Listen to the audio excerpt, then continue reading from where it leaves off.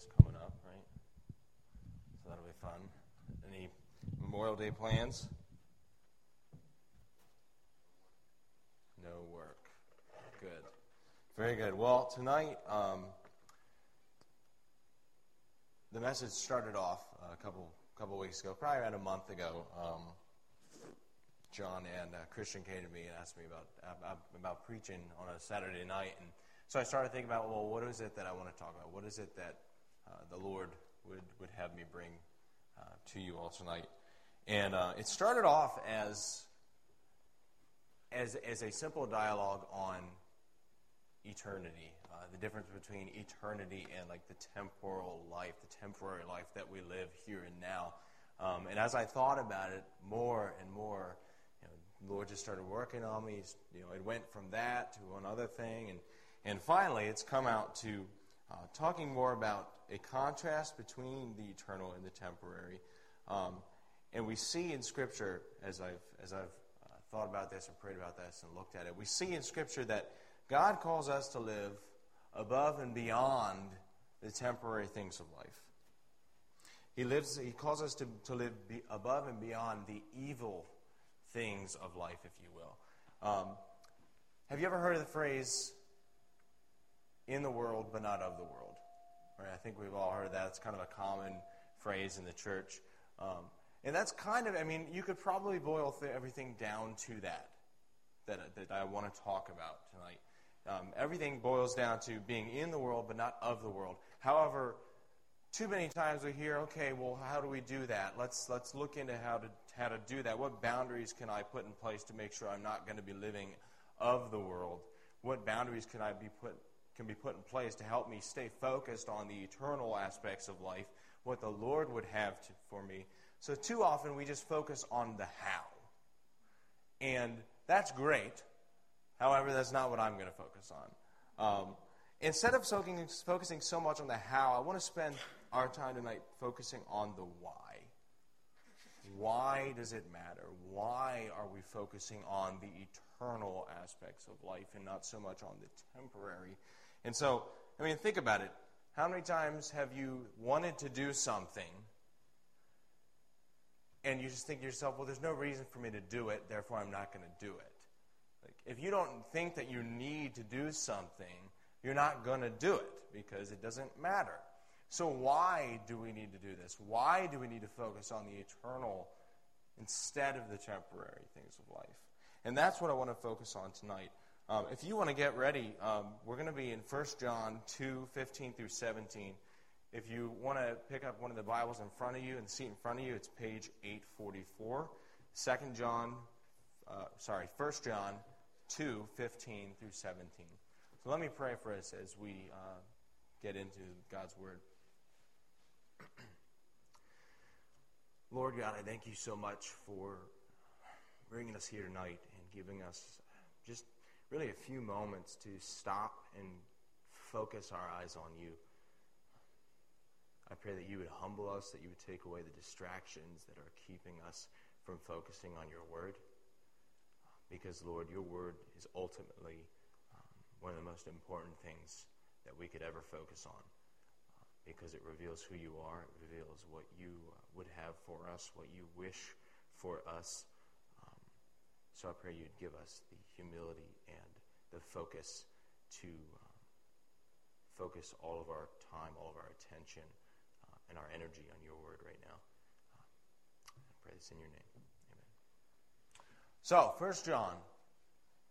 1 John doesn't really need much introduction. It's written by the same John who wrote the Gospel of John. And he's writing to a group of believers, and he says in 1 John, I'm not giving you anything new, but I'm reminding you of the things that you already know. So he's speaking to a group of believers who, for our purposes, they have things together. They're good people. They're living in a messed up world. And John is writing to say, hey, I want to remind you of some things. I want to encourage you. Sometimes you have writers like Paul, who's basically he's just bashing believers the whole time in a certain church. Like, why are you doing this? Why are you doing this? You shouldn't be doing this. John's saying, hey, you're great people. I want to encourage you. I want to remind you that, like, the Lord loves you. Like, this is how you can know you're in a relationship with the Lord. He talks a lot about the difference between darkness and light. And it's a huge encouragement. Read it sometime. It's really great. So let's read 1 John 2:15 through 17. Again, page 844 if you're reading in the Bible that's in front of you. So he writes this. He says, "Do not love the world or anything in the world. If anyone loves the world, the love of the Father is not in him. For everything in the world, the cravings of sinful man, the lust of his eyes, and the boasting of what he has and does, comes not from the Father, but from the world. The world and its desires pass away, but the man who does the will of God lives forever." This is probably a passage that you are somewhat familiar with.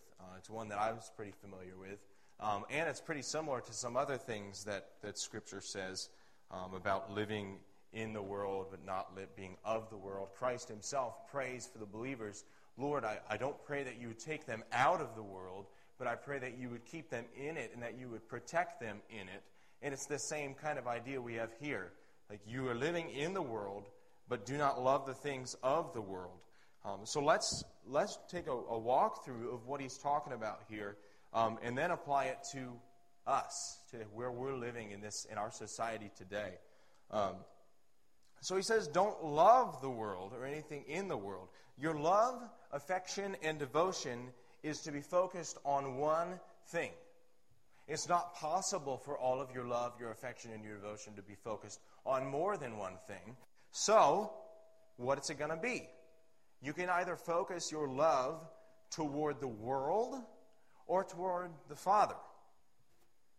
The HCSB, the Holman Christian Standard Bible translation, actually renders it in a way that I really like.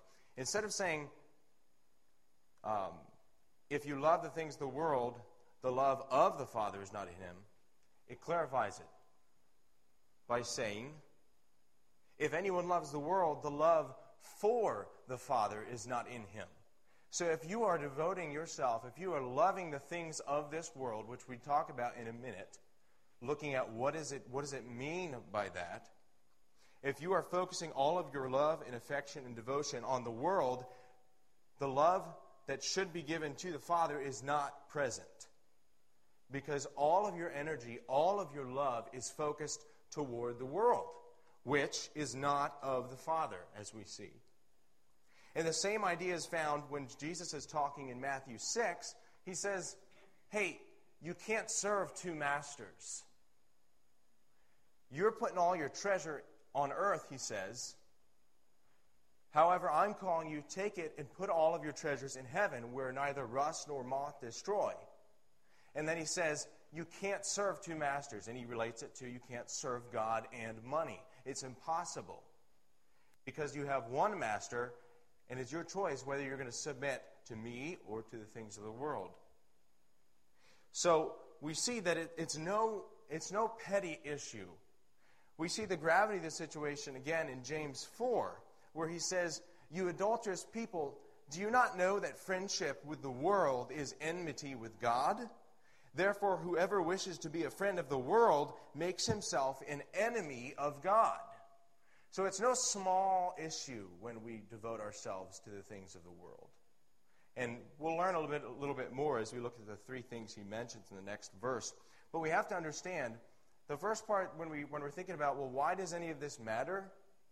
It's because when you're devoted to the things of the world, you're literally setting yourself up against God. There's really no hope for you at that point. Like, you don't want to be in that position. And we'll look at how that relates to us. We'll look at how that ties into the gospel. But the fact is, when you are loving the world, you are setting yourself up against the purposes of God, against who God is, because those things are not of God. Those things are a perversion of what God has put in place. So let's keep going in verse 16 as we'll look at some of these things he mentions. He mentions three things as he explains the things of the world. And he says, as we saw, he says, for everything in the world, the cravings of sinful man, the lust of his eyes, and the boasting of what he has and does comes not from the Father, but from the world. So he lists these three things. And as Christian mentioned, in 2 weeks from this very day, I'll be heading to Las Vegas to work with a church plant for 2 months. And as I was preparing for this, I was reading through it, and I'm thinking, I can't think of a better illustration of these concepts than Las Vegas. So that's just something I'm going to touch on as we continue to bring it into the real world, if you will. But let's look at the three things he mentions. He mentions, first of all, the cravings of sinful man. ESV renders it the lust of the flesh. Most of these are pretty straightforward. I'm trying to dig into the Greek and figure out, what does it mean here when he says the lust of the flesh? It's pretty straightforward. Anything that you're committing yourself to fulfill your own fleshly desires. That could be sex, that could be money, that could be food, that could be drugs. Anything that you are desiring and fulfilling that desire that goes against what God has said. So a lot of times when we think about it, we think of sex, because that's often what lust has to do with. That's often what we connect it to, and that's certainly applicable. We see that these are the pleasures that we desperately long for, the things that we want to fulfill in ourselves. He says the lust of his eyes.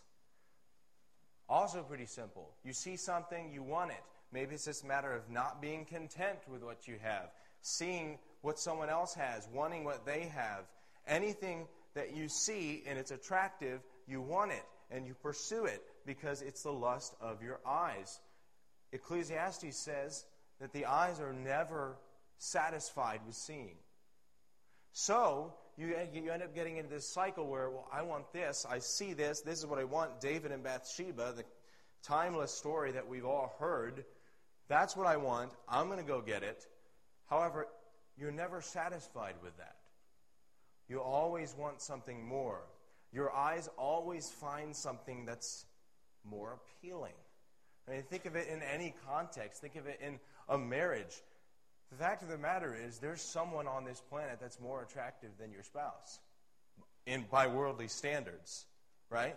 So you have to put up boundaries. You make a commitment to someone, and you say, I'm going to follow after this commitment. I'm going to commit myself to this person.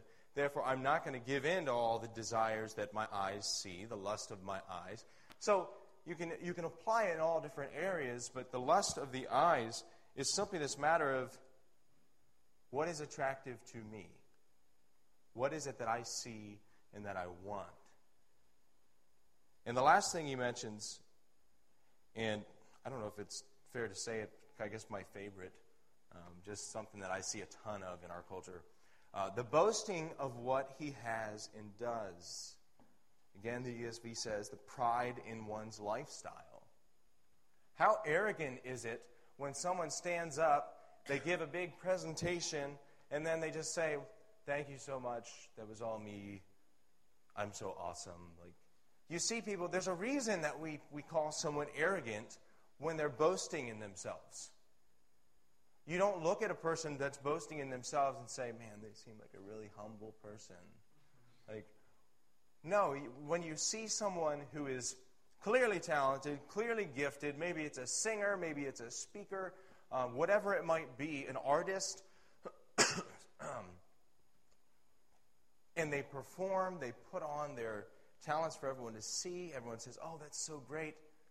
But then you see a difference in someone who says, you know what, thank you so much. It's not me. And we think of it a lot of times in the fact of like, well, God, it's something God's doing in me. All credit goes to Him. It's so much more attractive when you see someone who's humble and meek in themselves than when someone is simply boastful and arrogant and wants to bring all the attention to themselves. They don't care what other people have to say. It's their lifestyle. They love it. They're going to flaunt it. There's a reason that that's not attractive to a lot of people, especially those of us who know the Lord, those of us who are in the church. So it's this idea of look at me, bringing attention to yourself, or even in religious circles. What did Jesus say of the person who stands on the street corner and announces their piousness, their piety? Like, Look at me, I'm so humble. Like, we have our own convoluted, perverted way of doing it in the church. Look at me, I'm so wonderful, I'm so humble. Like, yes, that was a $5,000 check I just put in the offering. You saw that right. But hey, no credit. And then you stand up and say it extra loud. Yes, it was $5,000. Or, we think of it, Jesus says, when you're fasting, don't make it look as if you are. Sometimes people have this idea of, they walk around, I'm fasting. Like, they want everyone else to see how pious they are. So we have our own perverted way of doing it. However you look at it, whichever area you want to apply it in, we have this natural inclination to bring attention to ourselves, to try and claim things for ourselves, claim talents, claim accomplishments. Because, it feels pretty good when other people see you. And if no one is bringing the attention to you, you got to bring it to yourself. That's the natural way of man. So these are the things that John is talking about. He's talking about these three areas that are worldly and that are natural for human beings. And he says, if you devote yourself, if you love these things, if you commit yourself to these things, you're setting yourself up against God. Setting yourself up as an enemy of God. And then he wraps it up in verse 17. So let's look at verse 17 again. He says, if I may insert, however, the world and its desires pass away, but the man who does the will of God lives forever. So again, we see that we're left with a choice. We're left with a contrast between the temporary nature of the world and its desires and the eternity of God's glory and will, His purposes. Because you're left with a choice. I can either commit myself to the things of the world, or I can commit myself to the things that God is doing. And as we see, it's a thing that is enduring, that lasts. When you devote yourself to the things of the Lord, you live forever. There's a certain eternal aspect to it that is the opposite of how the worldly things pass away, as John says. So he leaves us with this choice. And we see in Ecclesiastes, again, Ecclesiastes is one of my favorite books. And I started off wanting to read the whole book in front of you, and that being it. But it's not as acceptable in church, I guess, for some reason. So Ecclesiastes 3:14, he says, Solomon's writing this. He says, I perceive that whatever God does endures forever. Nothing can be added to it, nor anything taken from it. God has done it so that people fear before Him. Everything that we do on this earth, as contrary to what God does, like God does things and they last forever. We do things and they don't last at all. Nothing we do lasts. Think about it. Everything that we do on this earth will pass away and will not be remembered. That's a huge part of what Solomon writes in Ecclesiastes. And some people will read it and just, this is so depressing. But when you read it, you realize, no, there's something to this. Everything that I do passes away. Everything that I commit myself to here on this earth, all these worldly pursuits, it all passes away. You want to have a bigger house? You want to have a nicer car? You want to have more sex? You want to do more drugs? You want to have more wives? You want to have as many girlfriends as you can? Whatever it might be, it all passes away. And Solomon says, well, what good is it? What good is it? Because it all passes away and no one remembers it. Everything that we do is not remembered. Think about it. How many of you all know your great-great-grandmother? Okay. I was a little worried. I was hoping that no one would. Think about it, though. So you have even a great-grandmother. How many of you all know your great-grandmother? Okay, so a little more. So, but think about it. Once you're dead, no one's going to remember your great-grandmother. It's nothing against people. It's nothing against us. But think about all the historical figures. Martin Luther King Jr., none of us know him personally. We know of things he did, but in 100 years, whether Christ has come back or not, it's not going to matter. It's all done. It's all temporary. It all goes away. Even if someone remembers you, they're going to die. At some point, death comes along, the great equalizer, and none of us are remembered. Solomon says in Ecclesiastes, he says, think about it. I don't see why it's fair that I would do all this work, and then I would have no say as to whether the person after me does a good job with what I've given them. I do all this work, I hand it off to the next person. Who knows whether they're going to ruin it or not, but eventually it's all going to pass away anyway. So man, like what an awful job the Lord has given us. Like what a chasing after wind, a vanity of vanities we've been given on this earth. The things that we commit ourselves to. Solomon tried all kinds of things. And in the end, it all passed away. So we're left with a decision as to whether we're going to commit ourselves to those things that are temporary and passing away, or am I going to commit myself to the things that the Lord is doing, to his purposes, living forever. So I want to apply it. And as I told you, I want to focus more on the why, which I think we've done a little bit already. I want to focus not so much on the how, but more so on the why. And then tie it back around even just to my life. And the reason that I'm bringing up this next point, and I've thought about it, is every time that I've preached, every time I give a message, I think, man, how weird it is to have my family in the audience, because they know me at my worst and they know me at my best. So I can stand up here in front of a group of people and I can say, you need to do this because this is what the Lord calls you to do. And my sister sits there thinking, well, you haven't done that. Like, it can be so hypocritical. And as I've thought about this message tonight and this next stuff I want to talk to you about briefly, I mean, not one of us is a star when it comes to this stuff. The very things that we're talking about are the same things that I struggle with and the same things that you struggle with. We're all in the same boat. We're all going to pass away. We're all going to have this choice between the temporary worldly desires and those things that God has in store for us, those things that he is doing, his purposes, his will. So this is really difficult stuff to deal with. And why? Because we all have the propensity toward sinful behavior. We all have a propensity toward loving the world over loving the Father. It's a natural inclination that we all have. So it's not an easy thing to do.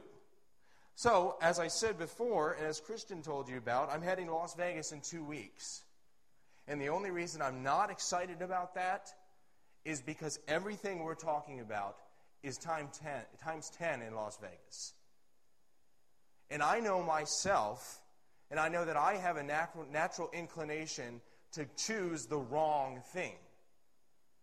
I have the natural inclination to choose the thing that's going to pass away, that's only going to be a temporary pleasure, instead of choosing those things that God has in store for me.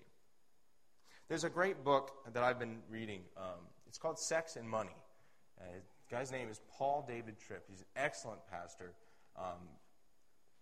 Great, great, godly man. And he wrote this book called Sex and Money. Subtitle is Pleasures That Leave You Feeling Empty and the Grace That Satisfies.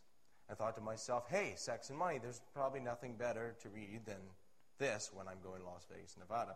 So I picked up this book, and I want to share a quote with you that I think is extremely applicable. He says this, he says, it's only ever the evil inside us that magnetizes us toward and connects us to the evil that's outside of us. Since we are the problem, we really have a problem. Because we can sit here and talk about these desires. We can sit here and talk about sex. We can sit here and talk about eating too much, taking drugs, whatever it might be, the accumulation of wealth. None of those things are wrong in and of themselves. Notice that John didn't say the things that are of the world, sex, money, drugs, wrong teaching. Like, he didn't name specific things. What he named was the act of loving them. The lust for these things. The boasting in these things. It's what we do that messes us up, because we have this natural inclination toward sinfulness. Think about what Christ says in Matthew 15, 18, and 19. This is something that I never really caught on to. It never really made sense to me until actually looking at this. He says, "But what comes out of the mouth proceeds from the heart, and this defiles a person. For out of the heart come evil thoughts, murder, adultery, sexual immorality, theft, false witness, slander." It's not the things themselves, but it's humankind's propensity to love and devote themselves to those things. We are naturally messed up. And that's why it's not easy to read a command that says, do not love the world, or you're going to be an enemy of God. And why is it difficult to read that? Because so many times we do that. It's not comfortable to read Scripture that says, hey, don't do the things you're doing because you're setting yourself up for disaster. Notice, again, he doesn't tell us that it's the things that are wrong. He tells us that it's us. And too many times we forget that before we go and give ourselves to certain things, our heart is 10 steps ahead of us. As soon as we allow our hearts to be given over to things, the rest of us is not long to follow. You see, what happens is we end up worshiping the creature rather than the Creator, as Paul says in Romans. We look to the created things to give us what only the Creator can give us. That's the problem we have. So then what am I supposed to do about that? And that's the big question. Well, and this is kind of where I told you the gospel ties in. And I wanted to end with another quote by Paul David Tripp from this book. And it's probably my favorite quote thus far, because it's pretty rough, because it goes against what we naturally think. God did not give you His grace to make your little kingdom successful, but to welcome you to a much bigger and much better kingdom. Too many times we think, I have this grace, this is so wonderful, Lord. Now I can go on and start making good choices, and I can be a good person, and I can impress people. And then I can fulfill the lust of my flesh, the lust of my eyes, and pridefulness in a way that looks humble, in a way that looks God-honoring. I can figure out how to handle myself in a way so that I'll be more successful, in a way that I'll accumulate more wealth, and I can have an excuse now for the things that I do wrong. When in reality, it's completely opposite. God didn't give you His grace so that you could be successful. God gave you His grace so that His purposes would be fulfilled. So don't love the world, love God, because when you fulfill His purposes, you'll be so much more joyous. You'll be so much more fulfilled. You'll have such a fuller life. So when people ask me, why are you going to Vegas? And I tell them, I'm going because I realize that my life, and every Christian's life, is designed to be much more than being happy and chasing the American dream. Because I'm called to be devoted to what God is doing, not to invite God into what I am doing. So don't love the world, because the world is passing away. And all the things that we try to do, all the things that we invite the Lord into, God's saying, well, that's nice, that sounds really great, but that's all going to pass away. It's all going to pass away. And He says, I actually already have a plan that's going to be fulfilled. So you can either go ahead and try and fulfill your own little plan, which, by the way, is going to fail. Or you can join me in the plan that I've already put in place from the very beginning of the world. So, I'll say it again, what his quote said. God did not give you his grace to make your little kingdom successful, but to invite you into a much bigger and much better, lasting, enduring kingdom. Would you pray with me? Father, I pray that you would humble our hearts tonight. God, I pray that you would wreck our plans. God, I pray that we would not get so caught up in our plans that we forget what you're doing. Lord, I pray that we would not get caught up in the legalistic way of trying to fix things ourselves. I pray that you would destroy any notion that says we're okay on our own. God, I pray that you would help us to realize that we are fallen. We have the natural inclination to do things that are against what you've called us to do. And God, I pray you'd help us to realize that we might run to you and not away from you. Give us the grace tonight to be focused on you, what you're doing, what you have for us. I thank you for your Son that enables us to even sit here and talk about this. God, I pray that as our nation descends further and further into paganism, really, pray that we would not get so caught up with the issues, but that we, as your ambassadors, would choose to focus on the issue underneath. People don't know you, but you desire that they would. So I pray that we would be your ambassadors, that everything we say, everything we do would be of eternal significance.